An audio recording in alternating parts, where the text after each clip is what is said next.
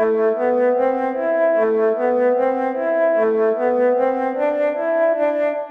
to Broke Talk Podcast, where the mission is to help people recognize things that are broke and unabashedly talk about it. You can follow us on Instagram at Broke Talk Podcast. Welcome to this episode of Broke Talk. I really appreciate your support, so thank you for being here. Thank you for listening. Today, we're going to speak to Razi Jaffrey, who is the director and producer of Hamtramck USA, a documentary about Hamtramck and its politics. I will post the links, but you can check this out on Doc NYC. Even though I live in Hamtramck and I grew up in Hamtramck, I got a lot out of this documentary. It's super enlightening to see my community and members of my community speak and be filmed in such an interesting light. Razi Jaffrey is an Indian immigrant. He grew up in Detroit but takes an interest in Hamtramck. He also has his engineering degree, but he is now a graduate student at U of M Ann Arbor School of Art and Design. I'm excited to have you here, so let's listen. Okay, so you just told me you are an immigrant from India. So what age did you move here to America? I moved to the United States when I was about a year and a half with my family. Same. I was born in northern India, in a town called Aligarh, and so we moved here. We moved to Detroit. We lived in the Cass Corridor, and I went to Burton when I was a kid, and then yeah. So, what did you take away from growing up in Detroit? I mean, it was really tough. This was in the 1980s, and so there were a lot of the social issues that were social, economic, political issues that were kind of festering, in the prior couple decades, were really starting to explode in Detroit at that time. Including the crack epidemic, the homelessness, crime. So it's a very difficult time to live in Detroit, especially where we were in the Cass Corridor at the time. My family experienced a lot of difficulty living there, and so collectively, we also lived there as like a larger extended family unit too. I mean, we had our own place, but then there were my cousins, my aunts and uncles, and so it's like a lot of immigrant families. We kind of moved as a unit, and so my cousins moved to Taylor, and then my family moved to Taylor, and then they moved out. They moved to Dearborn. And then my family bought a house in Taylor, and then my parents moved to Woodhaven, and now they live in Canton. And then my cousins also, they live in Canton, Woodhaven, or I'm sorry, Canton and Northville. That part of the area. So, but I mean, I think the takeaway is just like, at that time, is just such a humble beginning. We were all struggling. We all had to start school all over again. I mean, my dad had to go back to school again, and he was going to Eastern Michigan while we lived in this apartment in Detroit. Wow. And I think like it brought my family very close together. I have like really fond memories of my cousins and I just like hanging out together and like playing all the time. And we were all very young. We were all in like middle school and elementary school. And so I just have like really fond memories. And even now we'll kind of just joke about all the time that, we all spent together, and we lived very close. So we just like run to the other person's house and they would come over, and it was like that in the other apartments too. When we moved to Taylor too, it was like we all lived in the same apartment complex, and so we would just like see each other all the time, and we would play soccer and tennis and just do all kinds of things, So yeah. Yeah, it's like being back home where everyone is in the same village. Yeah. Exactly. Yeah. And I mean, when I go back home, it's like, that's the same thing. It's like, there's no formality. You just like walk into somebody's house, without asking. And, today and in America, that would be considered very rude. We don't do that with our cousins today, but, at a time that was like socially acceptable when we were kind of new to the country, so, but I have very fond memories of that. And of course it was very difficult because we were all experiencing poverty and kind of struggling economically to find our footing, and making sure everybody was getting an education and things like that, So. Right. So it's great that your dad went back to school. That's amazing. That's very commendable. My Yeah, dad, he had to work. Yeah, very hard. yeah, he had to work very hard. You know, yeah. Yeah, the Yeah. language barrier, of course, is the hardest part, I'm sure. So my dad personally never went back to school. He just kept working, very, very hard. And we live in Hamtramck, and we're Bangladeshi, so I think that really sets the tone. Um, so what was your interest in Hamtramck and the immigrant community here? Well, I think like, you know, growing up, I kind of wanted to shy away from my culture and, you know, even being Muslim, like really didn't want too much to do with it. And I think, like a lot of young immigrants, I just wanted to fit in just like everybody else. And so I think, something that, I kind of look back on and laugh about because now it's like I'm so connected to my culture and to my faith. And I think what the real kind of thing was that changed things for me was 9/11. You know, when 9/11 happened, there was a lot of questions and there were a lot of issues in our community. And so I basically was forced to give myself a new education and forced, learn things about Islam and, about kind of what was happening geopolitically in the region in the Middle East and what had happened in the Muslim world really in the last, 150 years with colonialism and, all that kind of thing. So I kind of experienced like a revival. And so that kind of brought me back, into things. And I think, later on as I got older and I just became more and more interested in the culture and the community. And I think Hamtramck kind of fell off my radar for a while. I think when I was a kid, it was the place where you would go to go get desi groceries, Indian, Pakistani, South Asian groceries, or clothes if you needed clothes, so that kind of fell off my radar for a while. Then I think when I moved back to Detroit, it kind of, had this, hipster vibe where like, I started seeing like a lot of like young friends moving in there. And then I, of course, like, really enjoyed eating in Hamtramck and then it kind of turned into a little bit of an obsession. And I think in 2015, 2014, 2015, I started visiting Hamtramck a little bit more and spending time here, eating at the restaurants. And I had a few friends that lived here too. And then in 2016, when Donald Trump got elected president in the elections that year, I was spending time with a filmmaker friend of mine who was working on a story about that election that year, and I had worked on a couple of photography projects, and I had done a lot of photography in Hamtramck too, and so we had talked about collaborating together on a documentary film.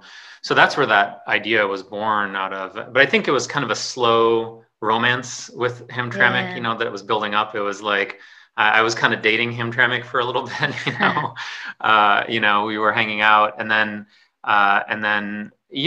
when the film started, and I just kind of completely fell in love, and I live here now. Oh, awesome. I wasn't sure if you knew that or not, but I live in Hamtramck now, and I think that move to Hamtramck was really born out of the experience of working on the film. I just really fell in love with the people and the community and the architecture and of course the food and all the cool things that you have in town. And so that's awesome. So why focus on politics on the documentary? Is it because it's in a way, I mean, I think common denominator? Yeah, I mean, yeah, absolutely. I mean, we live in a democracy, and so regardless of what your background is, that's the process one has to engage with in order to civically engage, in order to fight for your rights, in order to win rights for your community, in order to represent yourself. And so, in a way, the film is about the sort of the complexities of multiculturalism, but anchored through the framework of the elections. And the elections just kind of provide a backstory to, allow us to be able to tell a story about this town, which is very unique and, very interesting, but also not so unique in some ways because there's a lot of cities in America that are experiencing similar demographic changes and shifts. And so, but the elections, kind of just provided that. Also, democracy in America is just a type of, political theater that provides just incredible drama, and, the whole time, building up to the 2016, presidential elections, all the things that Donald Trump was saying, which were, I would say largely meaningless, that they really didn't mean anything except that they carried a lot of weight, all the racism and the prejudice. And, it's not actually true, what he was saying about Mexicans or Muslims or anything like that. It's not really based on fact, but it actually carried a lot of weight and it influenced a lot of people. And so, I mean, that the arena of politics can be very, can be very dangerous. It can be very powerful. It can be very influential. So, it provides a great platform to be able to tell a story like A Town About Hamtramck about, so. Right. There was a very important part for me in the documentary, and it was when Fidel, an Arab American, was speaking to a group of Bengalis, and he said, it's not customary or it's not a common thing that we vote for another race here in Hamtramck, even though we are Muslim. So that really impacted me personally. So, and it shows the stereotypes that we have in our community, even in the Muslim community. So for you, what did the documentary change in terms of your mindset, maybe about other Muslims, about yourself, and how did that help you? Yeah, I mean, I think, this is an issue about identity politics, and so identifying with one's community in the political, arena, and simply voting for somebody just because they're from your community, or only investing in those issues that are relevant or pertinent to your community. And so, obviously, you're going to have a lot of that in America. Identity politics is part of the political landscape, and also it's a strategic thing as well for some people. But one of the things I think that it flips on top of its head is this idea that Muslims only care about their own issues. And so obviously you had a non-Muslim candidate that ran against a Muslim candidate, and she was elected to the mayor position by a Muslim majority population. So it shows that, the Muslims were not only concerned about electing the person that represented their faith simply because he was from the faith. They wanted to do what they felt was best for the city, which is elect the best candidate. And they felt that was Karen, not Muhammad, Muhammad Hassan. And the same thing, I think one of the things as our community matures and we begin to build bridges with other communities, other segments of our own community, then this will start to come down, more and more, because it's true. I mean, I think, in the first few decades, probably the Bangladeshi, the Yemeni community was largely supporting candidates from their own community. But as these communities become more sophisticated, more integrated, even through things like intermarriage and things like that, you're going to see more cooperation and collaboration. But then every community has a right to vote however it wants to and support whatever candidates it wants to. And so nobody should look down on somebody for voting for Karen. Nobody should look down on somebody for voting for Muhammad Hassan or another candidate. One of the things we all have a responsibility for is to be responsible and informed voters and just know the issues and know who we're voting for. But somebody like Karen, she could not have won the mayoral, position if she did not campaign in the Muslim community, amongst the various communities, amongst the Yemenis, amongst the Bangladeshis, the Bosnians, so on and so forth. Because when you say the Muslim community of Hamtramck, I mean, we are all united by our faith, but we're also siloed and segmented by our culture. And so you have the Bosnian community, you have the Yemeni community, you have African American Muslims, you have Bengali Muslims, and so they don't all have the same goals always. Sometimes they do. Now, one of the things that you find about a place like Hamtramck is that people are more united by class than anything else. So if GM wants to close a factory and 1,000 people lose their jobs, that's affecting everybody, regardless of what their ethnic background is. Mm-hmm. So can you go into that a little bit about the class Well, I mean, Hamtramck is a working class, community, very blue collar, the people that work here, that live here, own small businesses or, work labor jobs. And I myself, I'm a student, and as an artist, this is a great place to live because it's very affordable, but, a lot of people live here out of necessity, and so I think that's the one thing that can really unite workers and blue collar workers and working class communities is our class status, because we're all trying to fight for a better life, for ourselves and have better amenities, have safer streets, have better communities and work. We all want to be able to work and put our labor to good use and so that's the point. I mean, I think there was a point where when these factories were open, in Hamtramck, some still are, but a lot of them have closed, where a Bengali person, was working side by side with a Polish guy. Somebody who's from a Hungarian background is working next to a Yemeni person or a Syrian person or Iraqi person. And so the thing that's dividing them is, their ethnicity, religion, and culture, but they're also united or in the same situation because of their economic status, right, or their class status. And that's more impactful. Very true. It can be more impactful. I mean, I think, it's one of the main concerns that human beings have is being able to survive and provide for our families, right. It's, and then being able to work is something that gives people a sense of meaning in life, and being able to have a business and to support your family and things like that. These are universal issues. It doesn't matter if you're Bengali or Polish or Ukrainian. Being able to provide for your family is the utmost important thing, and so that's what I think our community is united on. So, and hopefully with the movie and, with all this commitment to change that's going on, the poor white people that voted for Trump start to understand that Trump will never truly understand them because of the class issue. And, just harping and reiterating what you just said, that poor white person working at the factory is going to get along more with his Polish coworker that's right alongside with him. Yeah. That's awesome. Yeah, exactly. And I think, it's one of the things that he was really good at, kind of convincing people that he's a working man's, politician. But I think, that working class communities have suffered for many, many decades.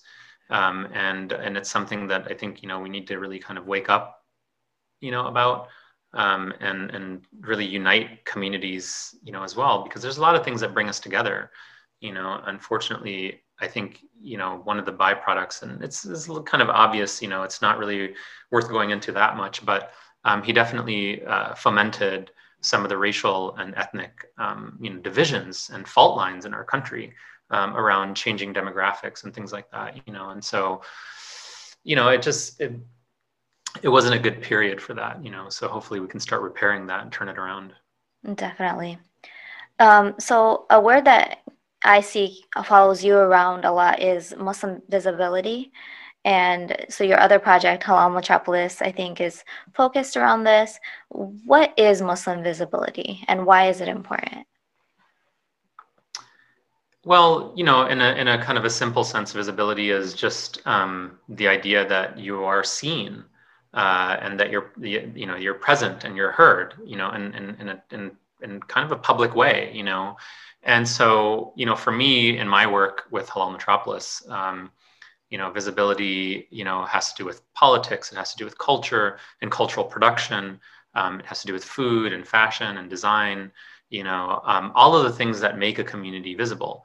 Politics is a process, fashion is a product, but all of these things, create artifacts that make a community visible.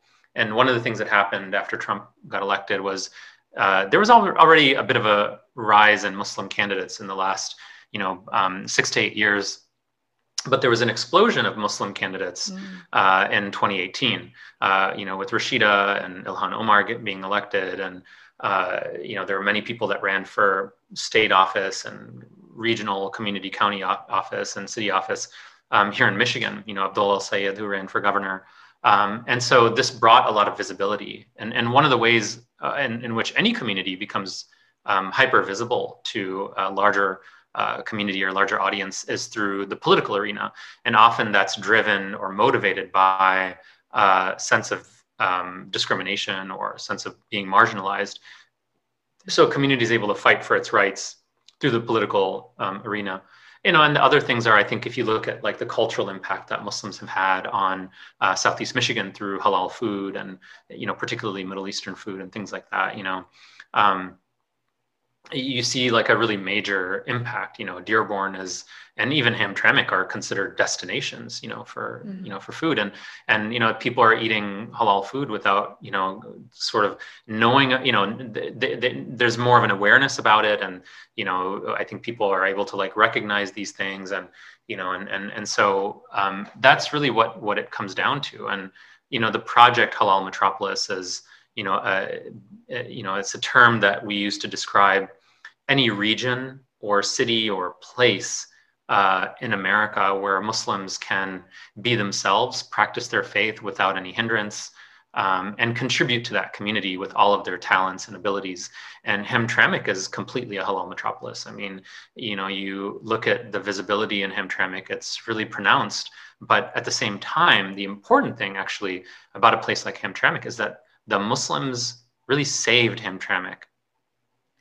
When there was a major white flight from the people that were leaving, largely Polish communities leaving because they had no jobs and there was really not a big incentive to stay here. And then also some people left for economic opportunities and bigger homes and driveways and better schools and things like that. But that left a major vacuum in the 80s and 90s, and that allowed, in some ways, the Bangladeshi community a really great opportunity to move in here and start buying the homes and moving other families in here as well, and buying properties and living in properties that would otherwise have been unoccupied and vacant, and so that's a major contribution.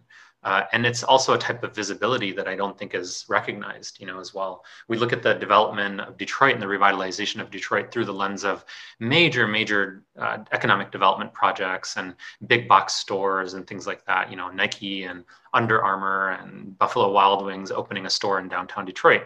Well, that really doesn't affect that many people, and it doesn't really affect a community in that much of a positive way. But you have a couple families that buy vacant, foreclosed, abandoned homes in a place like Hamtramck, and you've turned around a block, then you've turned around a neighborhood, then you've turned around a city.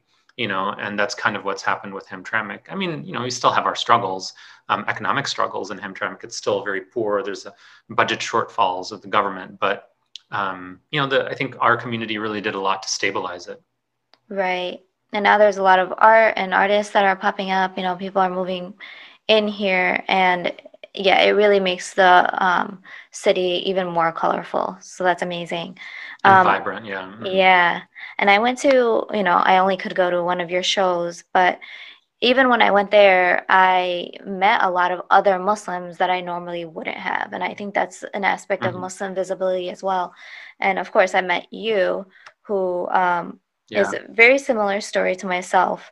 You got your engineering degree first, and then now you pursue art, and you have a really huge interest in politics, it shows. So this is obvious to a brown person why you would pursue engineering first, but tell me your story. Yeah, I mean, I sort of hinted at my upbringing, earlier, growing up in a working class family, growing up in an immigrant family.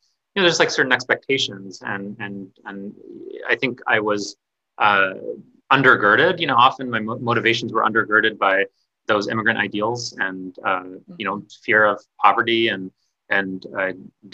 wanting to make something of myself. And all I knew was engineering, medicine, maybe law, and maybe business or accounting or something like that. And those are all I knew as respectable careers. And so I chose engineering because, I wanted a stable job and I wanted to make a lot of money, and I wanted to, just like have a job and a career that was recognizable, identifiable. And so I got all of that, but it wasn't happy. I was a bit of a tortured soul working in corporate America. And so, for a long time, I really suffered and struggled in terms of figuring out what I wanted to do, and constantly coming up with a new plan of like, oh, I could do this, I could do that, or I could like, leave, at this point, I could go to graduate school. I never had enough activation energy to actually make a choice and do it until I went through a major life, you know, loss. Basically, I went through a divorce. I was married for 7 years, and I went through a divorce, and I, you know, realized that, you know, I just, you know, needed to do something else. And I thought I was kind of just taking a break from corporate America, but that break ended up being much longer. So that was the spring of 2015, you know, and then, you know, today is, fall, winter of 2020. So it's 5 years now. You know, it was supposed to be a couple month experiment, you know, but that's how it went. You know, I think I just realized that I wanted to try something different and, you know, just feel something and do work that's more meaningful and purpose driven, and that brought me fulfillment. Because the work that I was doing prior to this as an engineer, it's perfectly respectable work, you know, to be honest. And, you know, I had a really good lifestyle and, you know, made some good money. And, you know, sometimes I kind of look back on it now and, you know, I'm kind of reminded of how, you know, what I left behind, you know, but for the most part, you know, I'm much, much, much happier now. You know, just the money can't really buy you happiness in that way. You know, it can just make your life easier in some ways, but it, you know, will not make you happy. And it's cliche, you know, but it's very true, you know. So Yeah. you can make a lot of money and live a very meaningless life, you know, without, if you don't have community, spirituality, you know, a connection to, you know, things that are bigger than you know, family, children, a relationship, you know, and I think when it comes to work, you know, I think that's something that, you know, is really afflicting a large segment of our millennial population. I consider myself a millennial. I'm an older millennial, but but I think it's like something that's particular to this generation, is that there's a type of collective disenchantment with corporate America and a certain type of materialism. And I just find that a lot of my friends are interested in leaving and doing something more meaningful and fulfilling with their life. And that's kind of a newer, you know, phenomenon to be experienced across like such a large segment of the population. So. Right. I had the same struggle too, and I worked in corporate America, and it was a lot of people of you know, white people, unfortunately, and I just felt like I couldn't fit in or express myself. So it pushed me to leave into the arts as well. So what made you move to the arts specifically, and what did your parents feel about it? Well, I mean, I think also I should say about your, you know, issue in corporate America, it's not necessarily, it's not the white people that make it unbearable. You know, it's the environment. It's just like I mean, I know what you mean, because I also experienced a lot of racism in corporate America too, and a lot of type of like sort of patronizing, you know, being spoken to in a way that's patronizing and infantilizing, but it's really the kind of the structure, the lingo, the jargon, the expectations, the whole culture of corporate America. It just makes it so unbearable. You know, it just really weighs on you and weighs on your conscience. I mean, you know, to answer your question, I think, you know, for me, I think I'd always been interested in art. I've always been interested in photography. I grew up like drawing and sketching. And actually, as a child growing up, what I wanted to be growing up was an architect. And I got scared when I was starting college, and I thought, oh, I wouldn't be able to make money, and I wouldn't have a stable job. And you know, that's why I switched to engineering, because I thought it would be just more bankable and more solid and stable. But I had always had an interest in art and creative work and making. And, you know, in fact, I remember we'd go on family vacations, and, you know, I would do a lot of the photography, you know, and I recently sort of re-inherited our family film camera. That I'm hoping to start using again as well. It's an old Minolta. But yeah, I mean, I think, you know, then the kind of the bigger thing is that I think I love telling stories. And being a storyteller, there's all these different avenues. I mean, you can be a writer, you can be a poet, you can be, you know, you can be a filmmaker, you know, a journalist.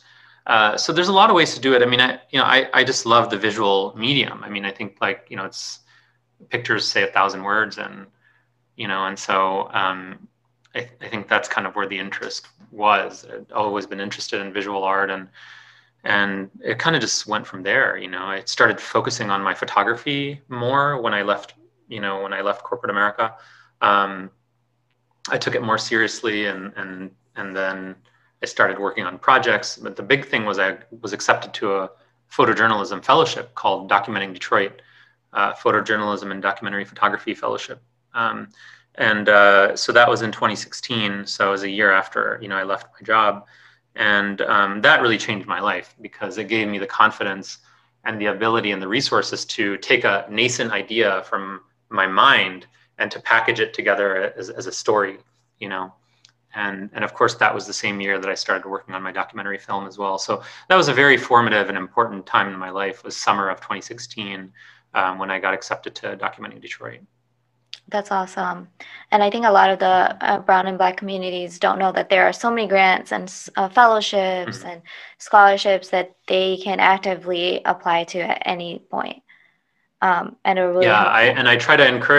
I try to encourage people to apply to these things too. I've tried to help people with grant applications and things like that, and actually it's one of my big goals as a graduate student, getting an MFA, is that, I ultimately want to be able to teach and support and mentor other young Muslim and artists of color, and support them in their careers, and help them get on, track and find resources that they wouldn't have known about, because we need a lot of support. There's not a lot of us that are in this industry or in these fields, and so we have to really latch on to the people that are doing it, and try to get their mentorship and advice and how to make it happen properly. So right.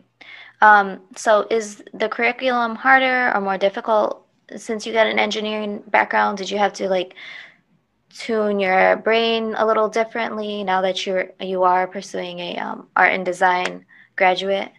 Yeah. Well, I think I've always been a liberal arts minded person. So I like thinking and reading. And our program is very liberal arts centric. We study a lot of critical theory, and we do a lot of research, and then we have to write a thesis, at the end, in addition to actually making artwork. And then in terms of the studio work, it's that's work that I've been doing anyways. I've been practicing as an artist, and so this is just focused time to be able to make art, and U of M provides really great resources to be able to do that. And so I wouldn't say it's harder. It is very different. I haven't written a paper in many years, and so that's a just different type of, productivity. And I'm a very distracted person. Unfortunately, I have a very short attention span, and so that makes it hard to do things like that require long periods of sitting and writing. So right, but that's good. You made a dramatic switch, and you are succeeding in it. So that's good news for everyone else who's thinking about switching their career. Yeah. That's awesome. What was your favorite part of recording the documentary?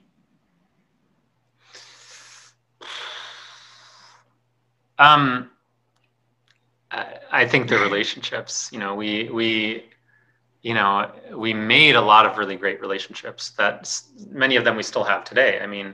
People like Kamal, who I adore, and Abraham, Ayash, and Fadl al-Marsumi, and Karen, and now, I was so attracted to everybody that partly that's the reason why I moved here. So, I think it's the relationships. I could never forget these people. They're so special, and they really honored us by opening themselves up to be recorded in this way. It's very personal. And, I remember spending so much time with Karen in her shop, talking about her taking care of her mom, driving to Indiana to take care of her mom.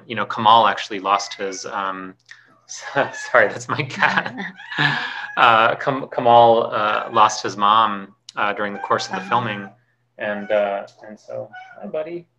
And so I think those kind of relationships were what really, were the most meaningful experiences, so for me. Right. That's awesome. I have a partner that I made the film with, Justin, and I think we both feel the same way, so. Yeah, that's I would say that's the key to any sort of project. You have to get the best out of it, and the relationships that you make with your team is really, really important. And if you can leave any project with anything, it's that having a connection to another human being. So, Absolutely. so people watching the documentary within the community, what is one takeaway that you would like for them to have?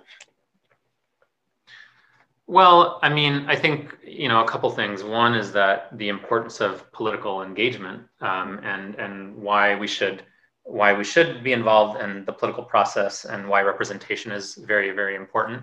And I would just emphasize that, and if you don't participate, then you're not represented, and what's the saying? If you're not at the table, then you're on the menu, and so I think it's very true. And then the other thing is that I think audiences need to understand Islam and the Muslim community. There's a tremendous amount of Islamophobia in America, and it's really rampant. It exists in politics, it exists in the media, and I think we don't necessarily need people to like us, but we do need and want people to see us as human beings. And so if I can convince people to that effect, then that's a big part of my job, is to, look, we're here, we're American, just like, everybody else. And we've been here for a long time. There is no point in American history where Islam was not practiced on American soil. In fact, Islam predates, the formation of the country, and so, I think just, knowing who Muslims are, knowing that we care about, this political process, and we care about our communities, I think is also really important. Right. And I think other Muslims not from Hamtramck will benefit from watching the documentary, because as Muslims, we are all so different. I think we even pray slightly different too, which I caught in the documentary. I was like, I don't pray that way when I saw the Yemenis praying. So yeah, I mean, there's a lot of differences, and I think, people, when they speak about Muslims and Islam, they have to understand, which ones are you talking about? There's 2 billion of us. There's so much diversity, and in America, Islam is the most diverse religion in the country, and so it's very difficult to make broad strokes. But that's kind of what you see in politics and the media and American culture, so hopefully that, continues to change, over time. So. Yeah. Well, thank you for sitting with me. I hope everybody watches the documentary. I really got a lot out of it. And I can't wait to see your other projects. Thank you. Yeah, you can watch the film for, I think, about another week at Doc NYC. So if you want to share that link, with your audience, then still a couple days left to watch it. So awesome. All right. Thank you, Razi.